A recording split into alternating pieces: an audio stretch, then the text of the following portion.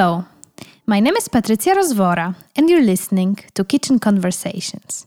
This podcast aims to open up the mysterious and vague Eastern Bloc to a broader audience. For each episode, I'm inviting one artist or researcher, and together we explore their relation, interest, and urgency to create within the framework of the post-Soviet sphere. Here, I also wanted to thank everyone for listening and supporting this podcast. It's very rewarding to see that with every episode, the community is growing, which was, of course, the whole point of this platform. If you are a regular listener, you might want to check out my Patreon page, where you can support my work and help me develop this amazing but time-consuming project. You can do that on patreon.com/kitchenconversations.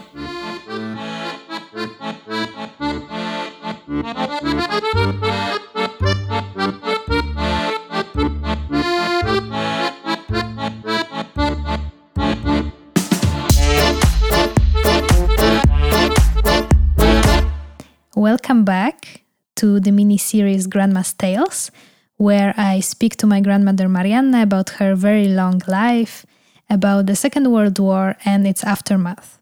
This episode will particularly focus on the time when my grandma was forced to leave her home and work for the German army, and together with her co-workers dig trenches for the soldiers.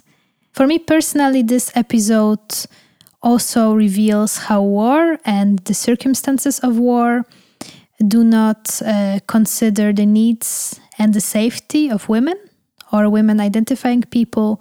And I do believe that despite the fact that this is a historic episode, when we look at the world and observe all the armed conflicts happening right now, all those dynamics do persist.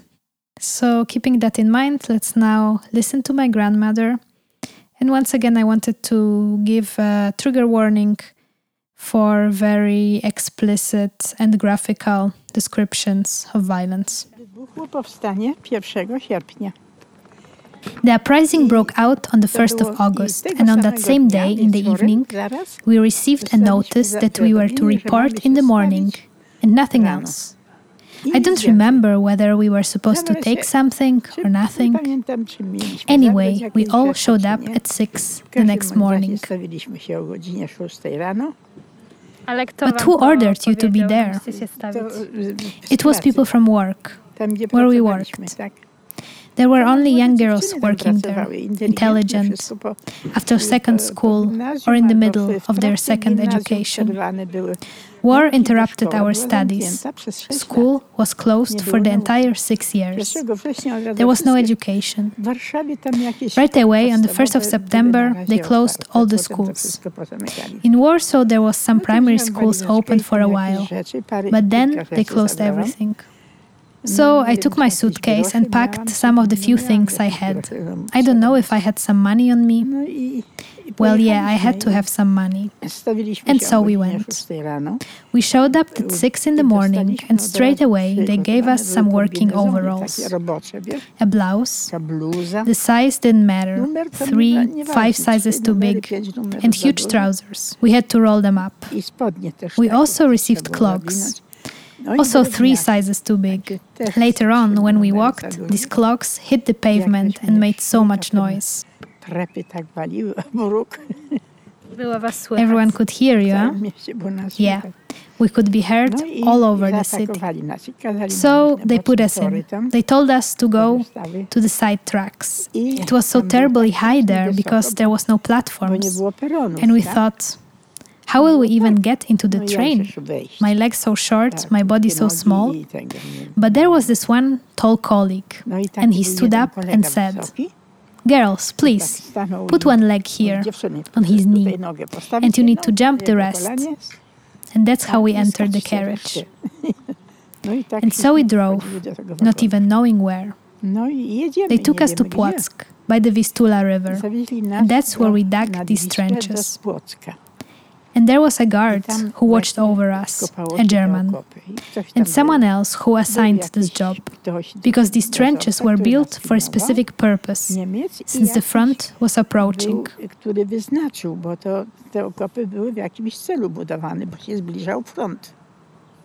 They drove us there and located in a barn, on straw, on bare straw. They spread the straw out like this.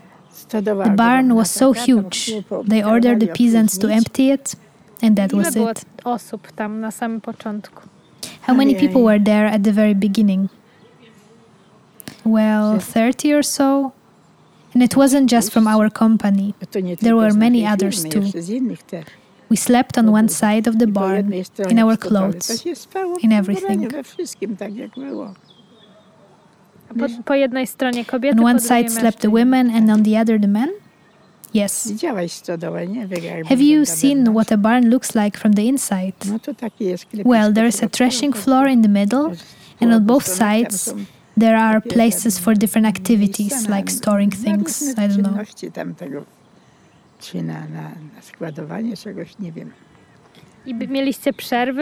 And did you have breaks during the day? To eat, for example? So there was lunch, there was a field kitchen, a military kitchen, because they treated us as part of the army. And there we got these clothes and these clogs, I told you already. And every day, at 6 in the morning, we walked, with a spade on the shoulder. As we walked through the city, our clogs made noise. We made noise and continued walking. And we dug from morning till evening.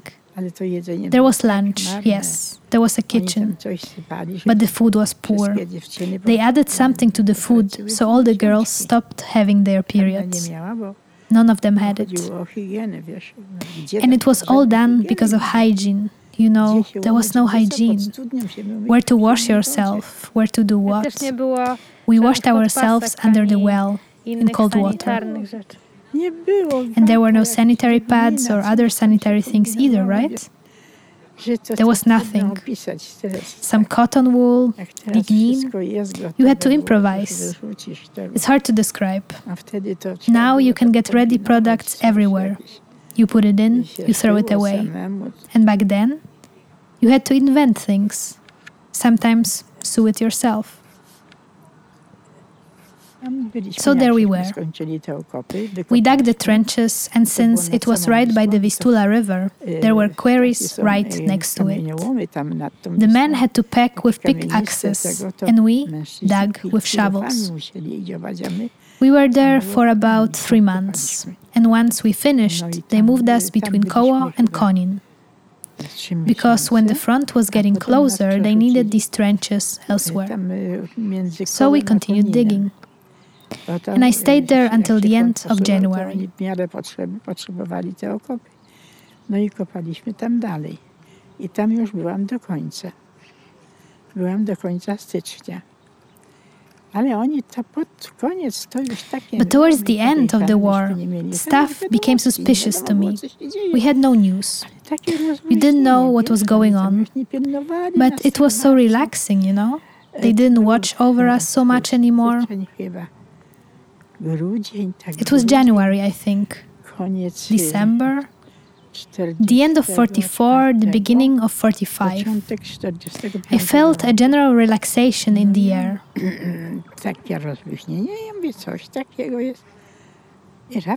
Then suddenly I hear, war is over. So then we decided it's time to go home. But where? But how? I was together with a friend.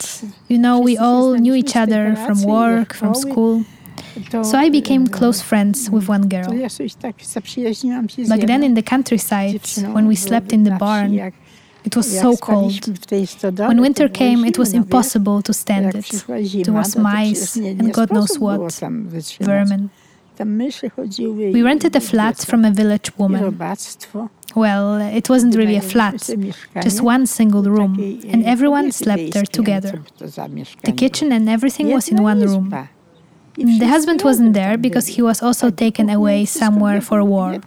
So she was there alone with her 2 children. After she took us in, she and the kids slept in one bed, and me and my friend in the other. A nam dała drugie łóżko i myśmy spały z koleżanką w jednym łóżku. In a small bed, I guess. Well, a normal bed. A normal single bed. We slept together. And when it was all over, when we decided that the war is over, we had to go home.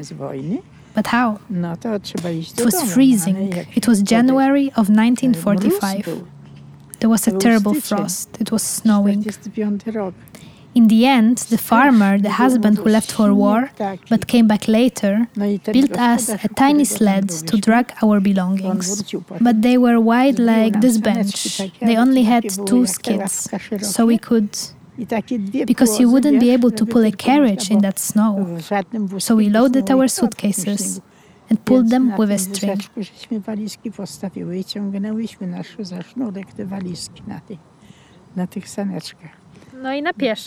And you did it all on foot? On foot, of course. Well, as we walked, the night has fallen because the days were short.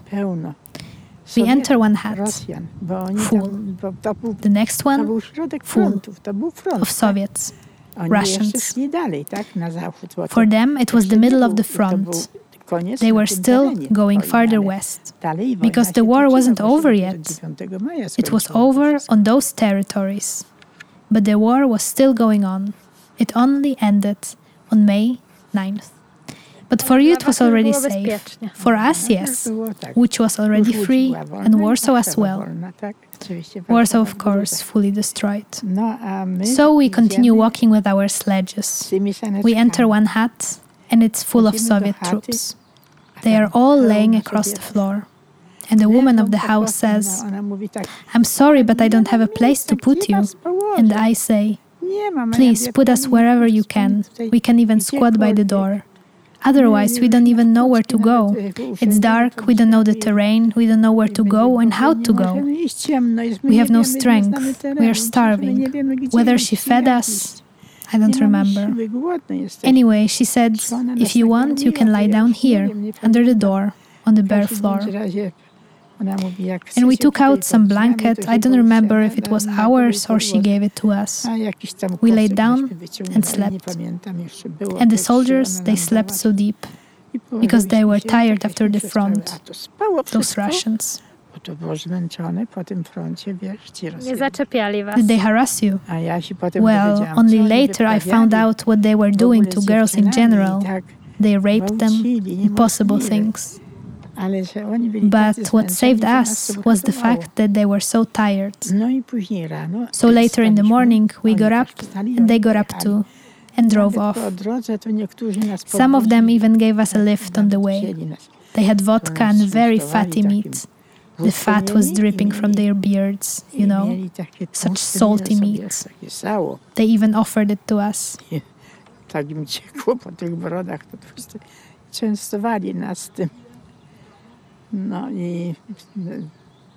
And so we walked. We hitchhiked, we walked a bit. In total, for about 3 or 4 days, over 200 kilometers. To Łódź, right? Yes, to Łódź. Oh, and before that, when we were still in the countryside, I looked in the direction of Łódź, and on the sky there was a terrible glow and massive explosions. That was the moment when Łódź was being bombed. You didn't know anything because there was no press, no radio. You were facing death penalty for owning a radio. God forbid, a newspaper. Kara śmierci za posiadanie radia była. Gazeta, broń Boże. And what did you see on your way back? On my way back, I only saw corpses and corpses. Horse flesh, human flesh, mixed all together. People were walking, riding, this way, the other way. Such confusion, disorder. There was nothing. So we say, let's just get over there where we can get a train. Because we knew there was a train in that town, in Koła. But God, no, everything was overturned. So we walk farther. Maybe in Ozorków we can get some transport. It's about 30 kilometers from Łódź, maybe more, maybe 50. Well, now in Ozorków there will be a city tram going. We discussed on our way. We approach Ozorków and everything is destroyed there. Nothing. Everything was knocked over. Life has stopped.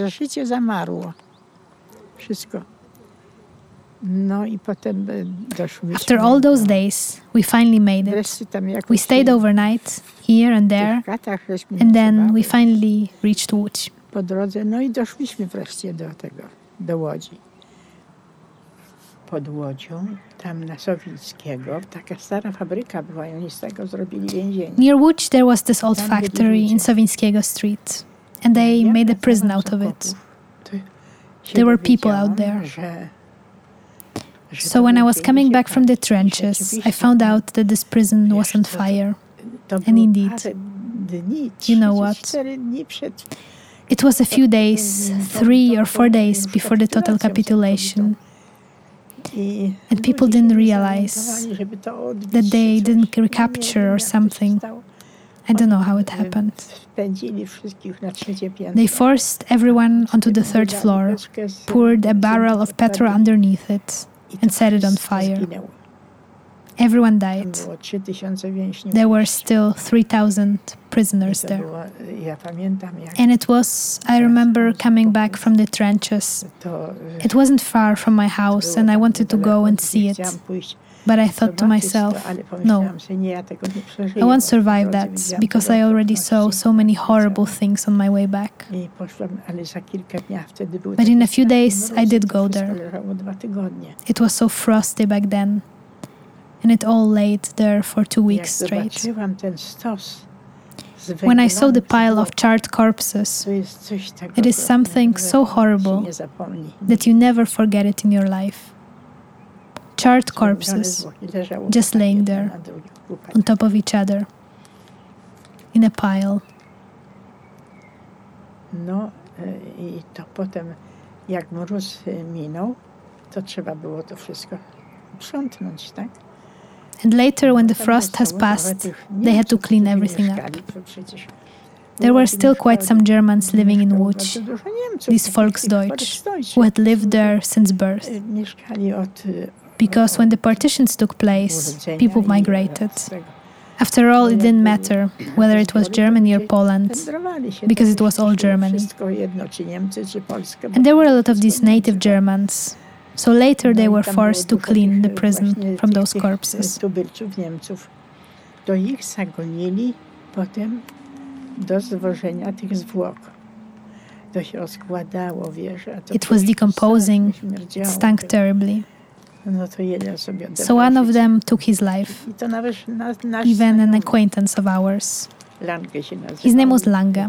My brother worked with him in one office during the war. Terrible things happen. War is something terrible.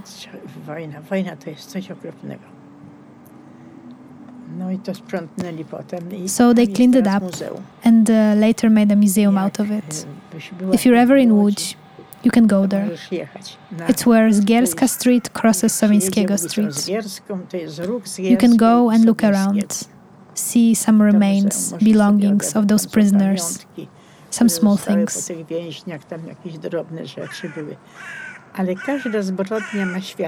But you know, every crime has witnesses. And what happened there was told by 2 prisoners who survived. One of them hid inside a water tank and froze there. They had to rescue him because his body had already cooled down so much that they had to bring him back to life. But they saved him. And the other one was somewhere in the kitchen, hiding in a corner, because they were walking around with rifles and looking for those who were still hiding. But they didn't find those 2. And later, those 2 survivors told everything that happened there. Nie znaleźli i oni potem opowiadali to wszystko, co się tam działo. No to było straszne to. Well, it was terrible. There were so many different people imprisoned there for anything. If you carried a sack of potatoes, you could already land in prison. I was told by one officer who was in Oflak. Oflak was a prison for high-ranking military men. Dla wojskowych wysokiej rangi, tak? I on opowiadał, że oni mieli radio tam w tym. And he said that they had a radio there in the Oflak, a radio that the Germans never found, because it was unscrewed and everyone had a different part of it. Even if they found a screw in someone's pocket, they couldn't do anything. Good idea. Yes, and they were so skilled that they put it together in a matter of minutes, and they had a radio, and they listened to it. They were in touch with the world. I mieli radio i słuchali, i byli w kontakcie z światem.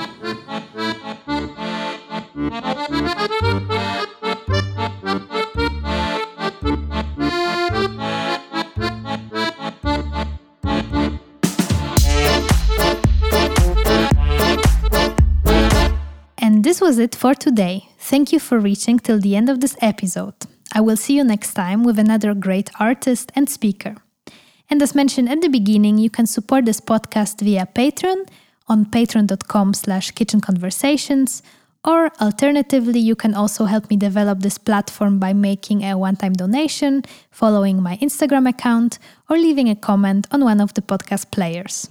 All of the needed links are placed in the show notes of this episode. Take good care. Until next time.